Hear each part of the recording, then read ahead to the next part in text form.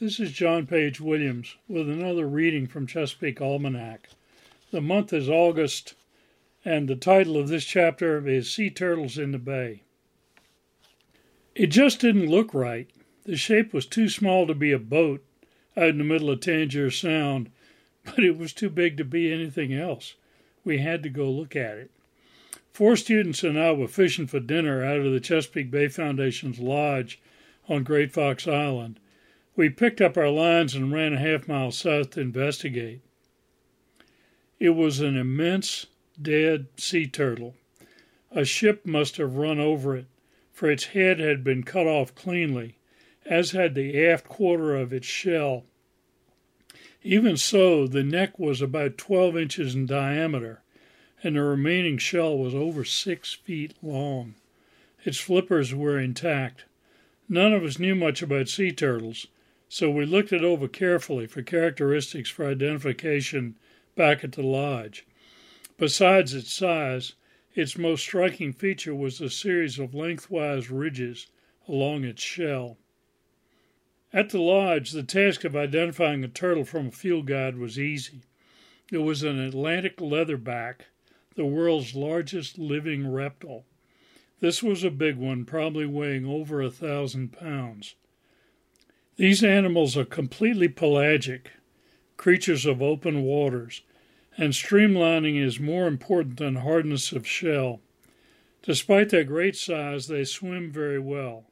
They breed in the tropics, but migrate north as far as Nova Scotia in the summer, thriving in water temperatures much too cold for other turtles to stay active. Their bodies are well insulated with fats and oils, and they can maintain their body temperatures as much as 30 degrees higher than the water around them. The fuel that sustains these huge active animals is surprising. It's jellyfish. They feed on all sorts, including the Portuguese man-o'-war and our bay's own stinging nettle.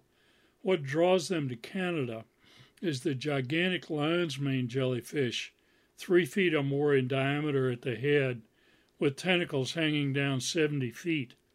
Much as we would like to have an army of leatherbacks in the Chesapeake to keep down the summertime sea nettle population, they are uncommon here. Our turtle corps appeared in August of 1977, a summer when scientists observed several leatherbacks feeding at the mouth of the bay. According to Dr. J.A. Music of the Virginia Institute of Marine Science, a large eddy formed at the Virginia Capes that summer, collecting quantities of everything that drifted in, including jellyfish. The leatherback story illustrates the essential mystery of sea turtles. They are all long-range open-water migrants, but they must nest on beaches, and their behavior is best known there where they congregate. None nest in the Chesapeake, so early studies have ignored the bay's roles in their life cycles. They do, however, use our estuary, especially the Atlantic loggerhead, the Atlantic green, and the Atlantic ridley. Loggerheads are almost common in the lower bay through the spring, summer, and early fall. These turtles generally weigh over 100 pounds and are colored a reddish-brown. They too eat jellyfish, but they also include sponges, crabs, clams, fish, and even eelgrass in their diet. They appear to be comfortable feeding on the bottom. Before the days of sonar, commercial fishermen in the Gulf of Mexico used to look for surfacing loggerheads to mark reefs where they set their lines. In the bay, loggerheads will sometimes take up station on oyster shell humps and bars, and even charter boat captains looking for trout will see them there every day. Like the wandering leatherbacks, the loggerheads have an air of mystery about them. They lay their eggs on undeveloped ocean beaches from Virginia's eastern shore barrier islands south to the Caribbean and Central America. The tiny hatchlings are particularly difficult to trace. They crawl across the beaches from their nests and disappear from human contact for several years. Adults, on the other hand, can be marked with tags on their flippers, and extensive programs have been in operation along the coast for years. Some particularly interesting work is being done now by VIMS researchers, tracking radio tag loggerheads with a satellite. Early indications are that at least some of the turtles, some are in the Chesapeake, migrate south close to shore as the water cools in the fall, and then swim out to the warm Gulf Stream, which carries them back up to the waters off the Virginia coast in the winter.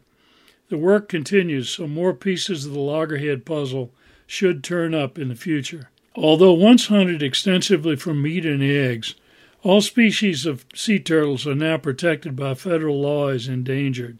They may not be molested, and there are stiff penalties for collecting shells and other parts of dead ones. There is a better reward for studying them anyway. Begin by reading the book Time of the Turtle by Jack Rudlow. Report any dead or stranded turtles immediately to VIMS. You can do so online by going to www.vims, that's V-I-M-S, vims.edu. Sea turtles have been roaming the world's oceans for millions of years. It's got to give us a chuckle to find them being tracked by satellites. If we're ingenious enough to work out these ways to study them, maybe we're wise enough to coexist with them for years to come.